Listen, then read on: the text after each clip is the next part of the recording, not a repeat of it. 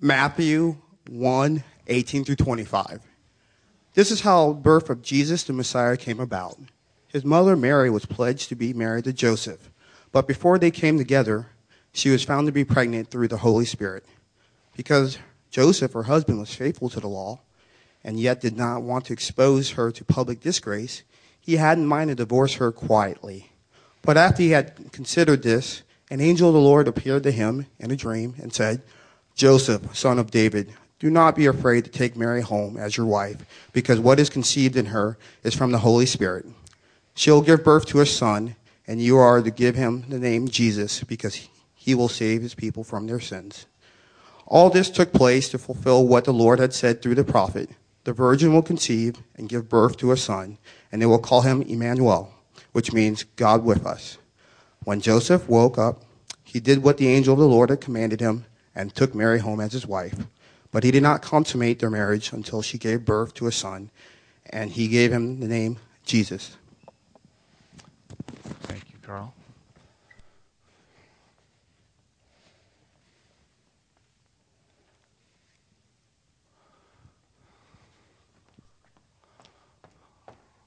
Wonderful. Thank you, Milne. So today's sermon title is called The Gift of Presence. One of the things that makes us uniquely human is our ability to wonder. We come into the world wondering, don't we? I mean, that's why when we were 2 and 3 years old, we drove our parents absolutely crazy with this one 3-letter question we asked over and over and over again. What was that? Why? Why? Why? Why? Why did we ask that question? Because we wondered at that age. And then as we got a little bit older, around this time of year, many of us wondered, how in the world does Santa Claus get all those presents to every house across the whole world? We wondered about that. And then as we got a little bit older, we wondered what it's like to fall in love. And then a few of us fell in love, but it was our cousin. And then we wondered, is that okay? Is anybody going to find out? And then most of us got over that, depending on what state we lived in and our state laws. You know, we kind of moved beyond that one. And we just kept wondering. Lately, many of us here have been wondering, given all the controversy and the drama around the Washington Redskins, if the Redskins are ever going to be a good team again. And lately, I've been wondering, with seeing Congress on the verge of actually passing a budget that might even go to 2015, it looks like it's probably going to happen, could there actually come a day when Republicans and Democrats will get along and be able to work together? We wonder about all kinds of things, don't we? There are many of you here in this room right now, and you wouldn't necessarily call yourself a Christian, but you love this church for people who don't go to church. And you like coming to this place because no matter where you are in your journey and you haven't figured out stuff and you got a lot of questions, but you know what? You can come and be free to kind of explore faith. And one of the things that you wonder about, because you know you believe that there's something beyond yourself, you believe in a higher power and maybe that's God and you're not sure. Well, but you wonder, if there is a God, what's God like? Could I ever know? And there's questions that you would ask God if you could. You wonder about that sort of thing. And then there's many of us in this room, myself included, who we've grown up in church. And we do believe, we call ourselves Christians. But if we're going to be really honest, there are times in our lives where we have serious questions and we wonder about God. You know, we may be going along fine for a long time and then we hit some hard times. We see some tremendous suffering experienced by people close to us. And we start to wonder, God, are you really there? Do you really care? Or, you know, maybe you've been praying for a long time for something, and it's not one of those, you know, can I win the lottery or, you know, date a supermodel kind of prayers, okay? It's like one of those really, like, you know that's a prayer that, you know, God should answer. It's a real altruistic prayer. And you're praying and you're praying and you're praying and you're praying, and nothing is happening. And if you're honest, in the back of your mind, maybe you try and squelch that out. You kind of wonder, does God really hear my prayers? I mean, there's like 7 billion of us on this planet. I mean, does God really hear what I'm saying? Does God really answer? If we're going to be honest, we all wonder at times. And some of you who are here right now, and you're like, you are all in when it comes to your faith. I'm making you a little bit uncomfortable right now. But I got to tell you, it is just a human thing that we all wonder. I even wonder, okay? As a pastor of this church, I wonder at times. In the middle of praying, I'm like, okay, am I just talking to the ceiling here, or am I talking to God? I mean, that's just, sometimes those things creep in. We all have times when we wonder. The scripture that we just heard from Matthew chapter 1 is an absolutely fantastic scripture for us to look at during those times when we wonder about God.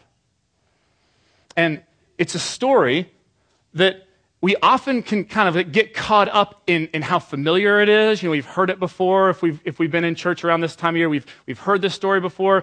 Or maybe you get caught up in the storyline because it's pretty dramatic. You've got Mary, and she's a virgin, and she's pledged to be married to Joseph, and then all of a sudden she's pregnant, and Joseph's like, well, it clearly wasn't me. So he plans to divorce her, and then this angel shows up, and it's actually God that's involved. I mean, it's a pretty dramatic story. And in all that's going on in that story, and in how many times we've heard that story, we can actually lose sight of the 3 most significant words that are in that passage. And that's what I want us to take a look at today. They're found in Matthew chapter 1, verses 22 and 23.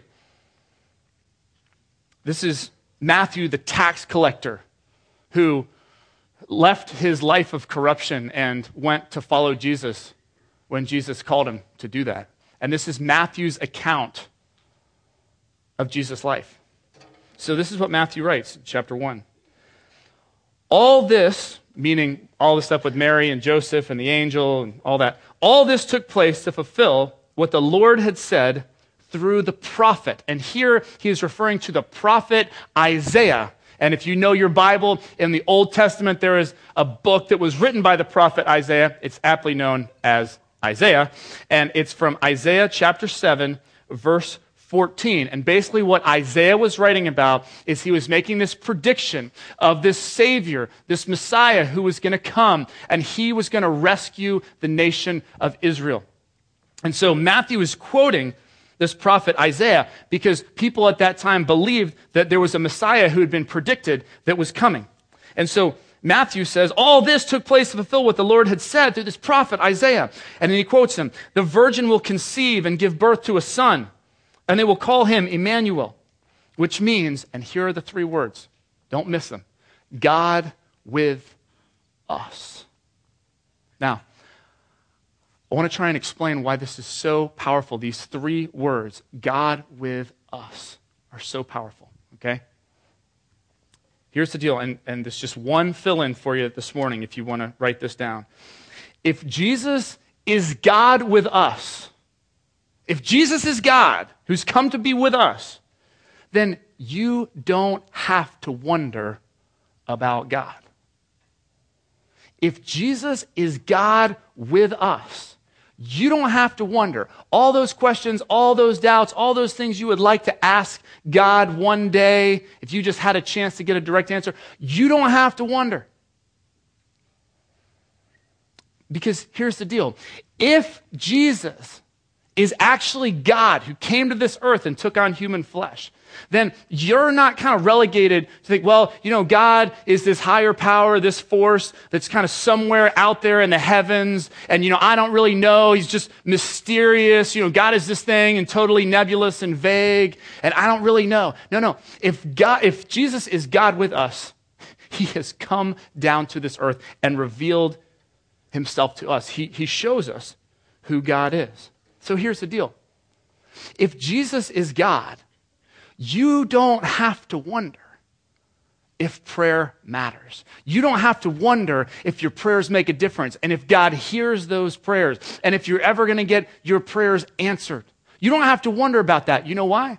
Because if Jesus is God, and I know this is a big if, and we're going to get to the if you're hung up on that word, okay, we're going to get to that in a few minutes, all right? So just stay with me. But if Jesus is God, then we know that prayer matters. You know why? Jesus talked about it all the time. Jesus was praying all the time, and he was instructing us how to pray. I want you to look at Matthew's account a few chapters later in chapter 7, verses 7 and 8. This is what he writes that Jesus said. Jesus said this, Matthew recorded it. Ask and it will be given to you. Seek and you will find. Knock and the door will be opened to you. And in fact, in the Greek, that actually, it's a repetitive action. It has to do with persistent prayer. So really, if you want to go literally from the Greek, it's this idea of keep on asking and it will be given. Keep on seeking and you will find. Keep on knocking and the door will be open to you. And then Jesus says, for everyone who asks receives. The one who seeks finds. And to the one who knocks, the door will be opened. See, if Jesus is God, then we don't have to sit there and go, wow, I just wonder if, does God really hear my prayers? Do my prayers really matter? If Jesus is God, we know exactly what God thinks about prayer because God has just said it. If Jesus is God with us. You see how that clarifies things for us?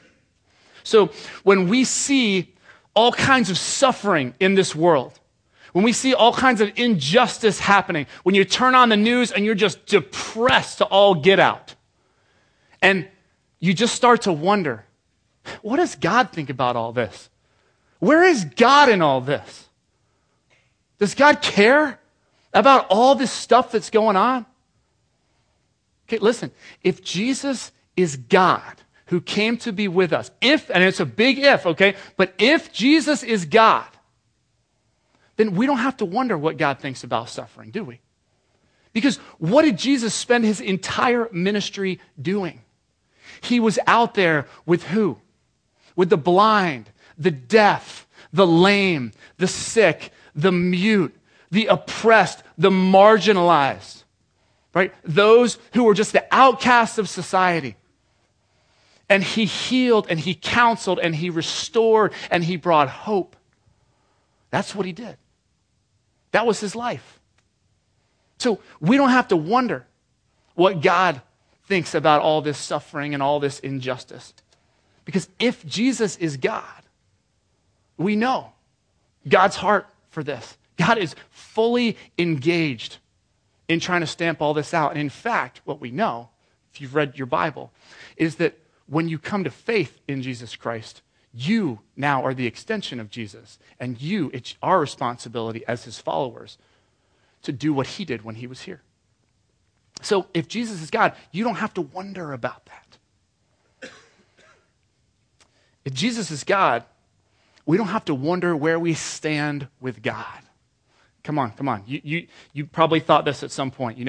Man, I feel like I'm a pretty good person. I've lived a good life. And, I know I've made some mistakes. I know I've hurt a few people, and there are a couple things that I really regret, and if I could do it all again, I wouldn't do those things. But on the whole, I'm pretty darn sure that God, looks down on me and is pretty happy with me. And, one day, if there's a heaven and I'm going somewhere, like I'm pretty confident, I think, that I know where I'm going. But in the back of your mind, maybe you still wonder about that. You see, if Jesus is God, you don't have to wonder about that. You don't. Look at John 3:16, one of the most famous verses in all the Bible. Jesus says, for God so loved the world that he gave his one and only Son, he's referring to himself, that whoever believes in him shall not perish, but have eternal life. You see, if Jesus is God with us, then what we can know straight from the mouth of God who came to this earth and took on human flesh is that if you want to know where you're going, here it is. All you have to do is believe in Jesus Christ. It says, whoever believes in him shall not perish, but will have eternal life. You don't have to wonder about that. If Jesus is God with us. Jesus said something else that was recorded by another one of his disciples, the disciple John, in John's account of Jesus' life, in the Gospel of John, chapter 14, verse 9. Jesus said to his disciples, he said, listen, anyone who has seen me has seen the Father. He said, you've seen me, you've seen God. You've heard it from me, you've heard it from God. You see me doing it, that's God doing it. So the deal is, anything that you're wondering about God, anything at all, any question you have for God, what is your one question if you could ask God and get a direct answer? What's that question? Anything that you're wondering, if Jesus Christ is God with us, we just look to Jesus and we have our answer. If Jesus is God. Now, I've been saying if a lot, and I know there's some of you who are like, yeah, but that's a big if. You see, here's the deal. I'm just not sure that I believe that Jesus was literally God in human flesh, that Jesus was the Son of God.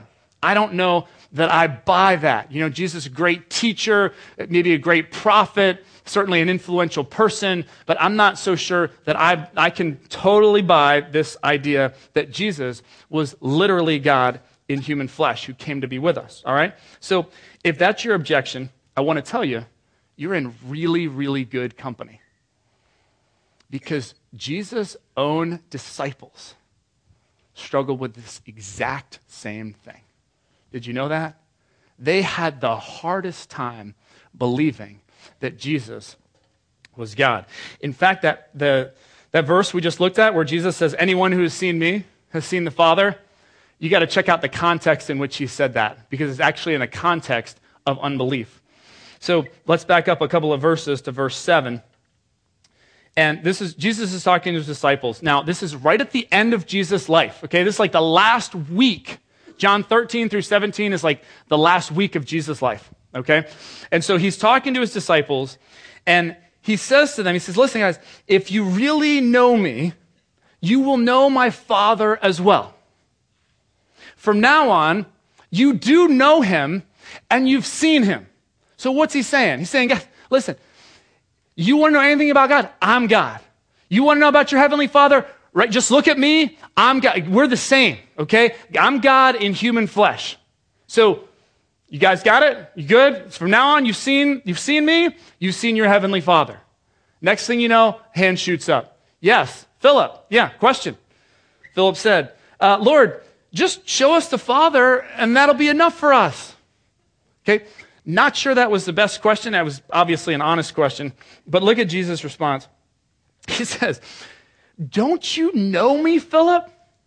Even after I've been among you such a long time? Okay, 3 years. 3 years they have followed Jesus 24 hours a day, 7 days a week. They have been with Jesus. Jesus says, don't you know me? Anyone who has seen me has seen the Father. How can you say, show us the Father? Can you feel Jesus' frustration here with his disciple? You see, think about this. The disciples have spent the last 3 years with Jesus. They have seen him do countless miracles. They've seen him walk on water. They've seen him calm a storm. They have seen him heal all sorts of people from all kinds of diseases. They've seen him cast demons out of people. They have seen him make blind people see, deaf people hear. They've seen him raise Lazarus from the dead. And they have seen him teach crowds in which everyone was left jaw-dropped at the teaching, that everyone stood around afterwards and just said, wow, that's not of men. That is so profound. He teaches with a higher authority. They had seen all this stuff for years. And yet, they struggled to believe. So if that's you, you're in very good company. And I think I can kind of understand why. You know, sometimes I kind of pick on the disciples a little bit, but think about this for a minute. I mean, Jesus Christ was in the form of a human being. So what our theology teaches us is that Jesus was fully God and fully human at the same time. But think about it. You're one of the disciples. You're following around someone, and yeah, he's doing all these amazing things, but he's still like a person that you can feel and touch, and he still gets tired and hungry and all these kind of things. So you can see maybe why it was so hard for them to wrap their brains around that this human being, as like supernatural powers as he had, that he was God. I can understand that. I think I would have had a hard time too. But as hard a time as the disciples had when Jesus was alive, the hardest time for them was actually after he was crucified. Because you see, after he was crucified and after he died, think about that. What was going on in their minds then? Well, man, he did all this amazing stuff. And he said he was the Savior. He said he was the Messiah. And you know what? We had hoped he was. But he's not. He's dead. I mean, we thought that he was going to come and save us, but how can he? He's dead. He's in the tomb. And so, whatever hopes, whatever maybe they had thought, maybe he is this Messiah, maybe he is the one who's to rescue us. All that stuff ended when Jesus died. I mean, how could God be dead? He obviously couldn't be God. He's dead. And so they didn't believe. In fact, they hid, terrified. They huddled in a little room, his disciples. And you know what they wondered? Are we going to be next? They killed Jesus. Are they coming for us next? And so they huddled there. And they just sat there wondering what the future would bring. But then something happened. And whatever it was that happened, all of a sudden, the next thing you see Philip. Philip, he was the one who asked Jesus that question. Could you just show us the Father? He obviously had a disconnect, didn't think that Jesus was God, okay? The next thing you know, Philip, the one who couldn't put the pieces together, who couldn't believe that Jesus was God, you know what he's doing? He's out preaching to anyone who will listen that Jesus is the Son of God. That he has actually seen the risen Jesus, the one who was dead and has been raised to life. And Philip was so fired up about this and so ultimately convinced about this that he went all the way to Syria and to Greece and modern day Turkey, proclaiming what he had seen. He had seen Jesus, that Jesus actually was God. And the only thing that stopped him were those who killed him for proclaiming, because he would rather share the truth that he had found than be quiet about it. In fact, just 18 months ago, July 2011, 18 months ago, archaeologists in Turkey just found the tomb that was inscribed to the disciple Philip. Just 18 months ago. Pretty cool stuff. How about James? James, the brother of Jesus, he didn't believe that his brother was God. I mean, think about this. What would it take for you to believe that your brother was God? Right? He didn't believe it. He thought his brother was pretty cool. Brother's doing a lot of neat stuff. It probably was pretty fun to go around with Jesus. I mean, your brother's a celebrity. You're probably going to want a little bit of that action, So he's going around. There's clearly something special about his brother, but he didn't believe. His family really struggled with this whole concept that Jesus was God, okay, while he was alive. Then he was crucified and he died. And then something happened. Because the next thing you know, James is going all around Jerusalem. And he's preaching that his brother is the Son of God. And despite numerous threats on his life, just to be quiet, stop saying that. Do you realize what you're doing? You're upsetting the balance of power with the Roman authorities and the Jewish authorities. How dare you say that? Just stop saying it. He knew what was coming. He refused, he refused, he refused. Because something had happened. He'd seen something. He claims he saw his brother raised from the dead, the risen Lord, the Son of God. And in fact, the Jewish historian, he wasn't a Christian, the Jewish historian Josephus records that James, he went on proclaiming until eventually he was stoned. And Josephus writes that as James was being stoned, he was actually praying for those who were stoning him. You talk about someone who had a powerful, powerful experience with something. Something happened. Let me give you one more. Peter, the leader of the disciples. Peter was so freaked out. He was so scared that before Jesus was even killed, this was just at Jesus' arrest. Didn't even know what was going to happen to Jesus necessarily. Peter's outside a courtyard, runs into a little girl, and the little girl goes, "Aren't you one of Jesus' followers?" And then he just flipped out. He denied even knowing Jesus. He did that 3 times the night that Jesus was arrested. So scared that something was going to happen to him. Well, then something happened. And the next thing you know, this guy Peter, who wouldn't even admit to knowing Jesus, to a little girl that asked him, all of a sudden, you know where he is? He's out in Jerusalem, and he is in front of the most powerful authorities in the land, the highest Jewish authorities, the highest Roman authorities, and he cannot shut up about what he has seen and what he has heard. And he just keeps saying, Jesus is the Savior of the world. You killed him, but we've seen him. He's alive. Put your faith in him. And they said, Peter, you better shut up. We are going to kill you. You better shut up, we're going to kill you. And he just refused. This guy who was cowering when a little girl asked him, something happened. What happened that would cause him to be so bold? Wasn't afraid of anything. Ultimately, when he was brought before the crazy Emperor Nero in Rome, he still refused to be quiet.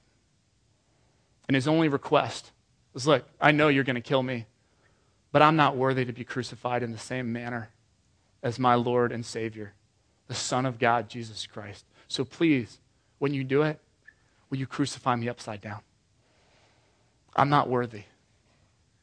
And that is how he was killed.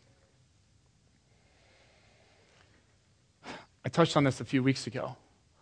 Our basis for belief as Christians, our basis for belief isn't the Bible says so.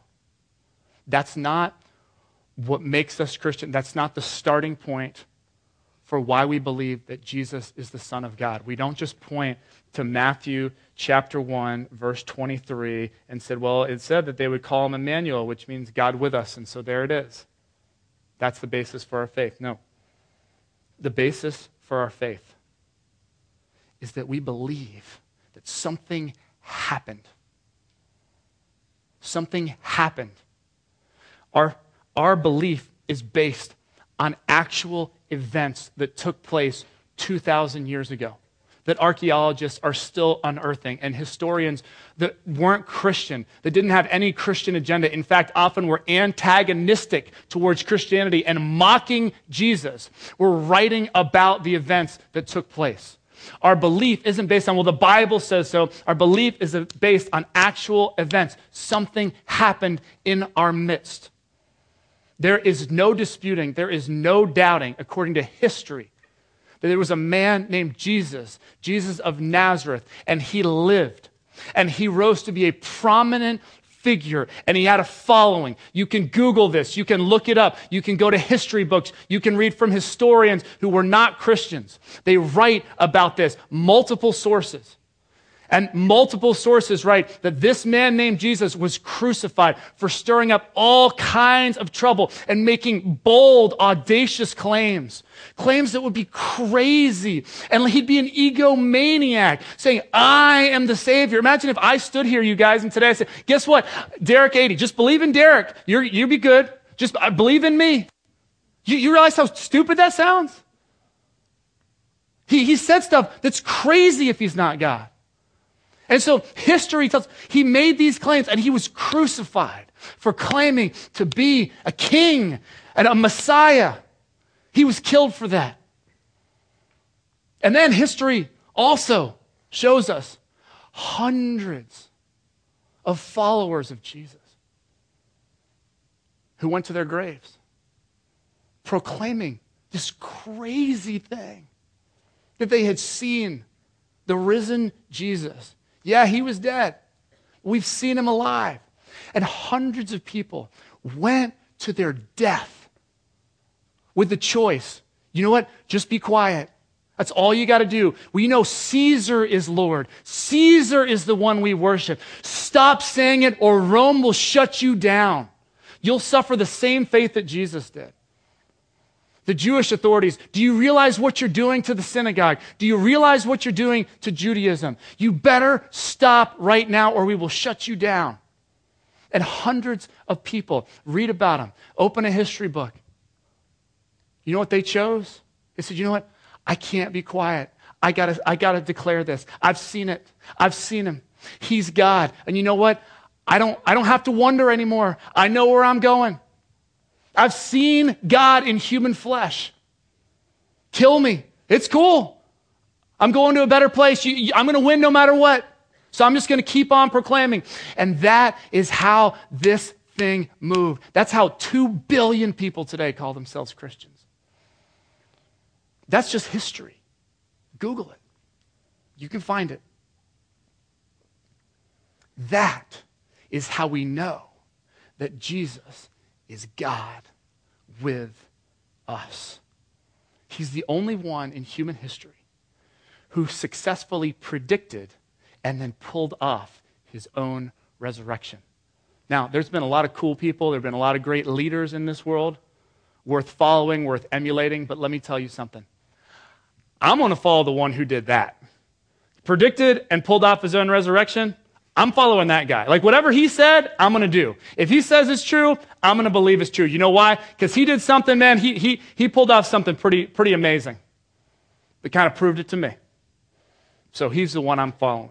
So just one more time as we conclude, and then we're going to take communion this morning. If Jesus is God who came to be with us, we don't have to wonder. Whatever it is that you're wondering about God, open up the gospel accounts, these historical accounts written by his followers, Matthew, Mark, Luke, and John, and read about what he said and what he did. You don't have to wonder if he truly is God. Now, I see some of our communion team is heading back. If you're part of our communion team, please go ahead and go to the back and grab the elements. So today, we're going to celebrate communion to conclude our service. And really what communion is, it's a celebration of Jesus coming to this earth. It's a celebration of God coming down to be with us and to show us how to live, to teach us about who he is. And even more than that, when we celebrate communion, what we celebrate is that he also came to die for us. It wasn't just to prove it so he could rise from the dead and do something that was so powerful and so profound that many of us would be able to put our faith in him. But he actually did it, as we read a little bit ago in John 3:16, so that whoever believes in him would have eternal life. And so what we do is when we have the bread, we take a piece of bread, and this represents Jesus' body, which is broken for us. His sacrifice that he made, this cup, when we dip the bread into the cup, this represents his blood that was shed for us. For payment for all the sins, all the mistakes, everything bad in the world, anything that we've ever done, anything that we ever will done. Jesus died for those as a payment for those so that we could be made righteous by his body and his blood. So I'm going to pray for us, and then just want to let you know communion is open to everyone here at Grace. Don't feel like you have to if you don't want to, but music team is going to come up, and they're going They're going to play a song. You guys can feel free to take communion and then just return to your seats after you're finished and just kind of sing out that song with us, and then we will conclude our service. So let me pray for you, and then if you'd like to take communion, you can. God, I know just about every single person in this room wonders from time to time about you. God, from the most staunch skeptic to the person who's been in church just about every single week of their entire life. God, we have moments where we wonder. It's part of who we are. I know I do. Lord, we just want to say thank you. Thank you that if this is true, that you have come to this earth, you've taken on the form of a human being to show yourself to us, the implications are huge. For many of us, God, we're like those disciples. This is so much to wrap our head around. It just doesn't make sense. It's so difficult to think, how could you be God and human at the same time, and how does that work? God, and we're just wrestling. I pray, God, you'd speak to us right now. You have a word for us right now. For those of us, God, and we put our faith in you just decades and decades ago. But you know at times we still wonder, God. Reassure us. Bring us back to our starting point. That when we question everything, when nothing makes sense, we return to you, Jesus. What you've said, what you did. We want to know something about you, God. We just look to your Son. We can open up our Bible to those red letters, and we can count on it. We thank you for Christmas, celebrating you coming to be with us. We thank you for your sacrifice you made, and as we take communion this morning, we just remember your incredible love, that you were so crazy about us, that you wanted to take on the form of a human being to show us how to live, and ultimately to show us that you're willing to die for us, to secure our righteousness and our place in heaven. So we thank you, and we come with joyful hearts this morning. In Christ's name. Thanks for listening to this week's message. Grace Community Church, a church for people who don't go to church, meets on Sundays at 9:30 a.m. and 11 a.m. in Arlington, Virginia. Connect with us anytime at trygrace.org.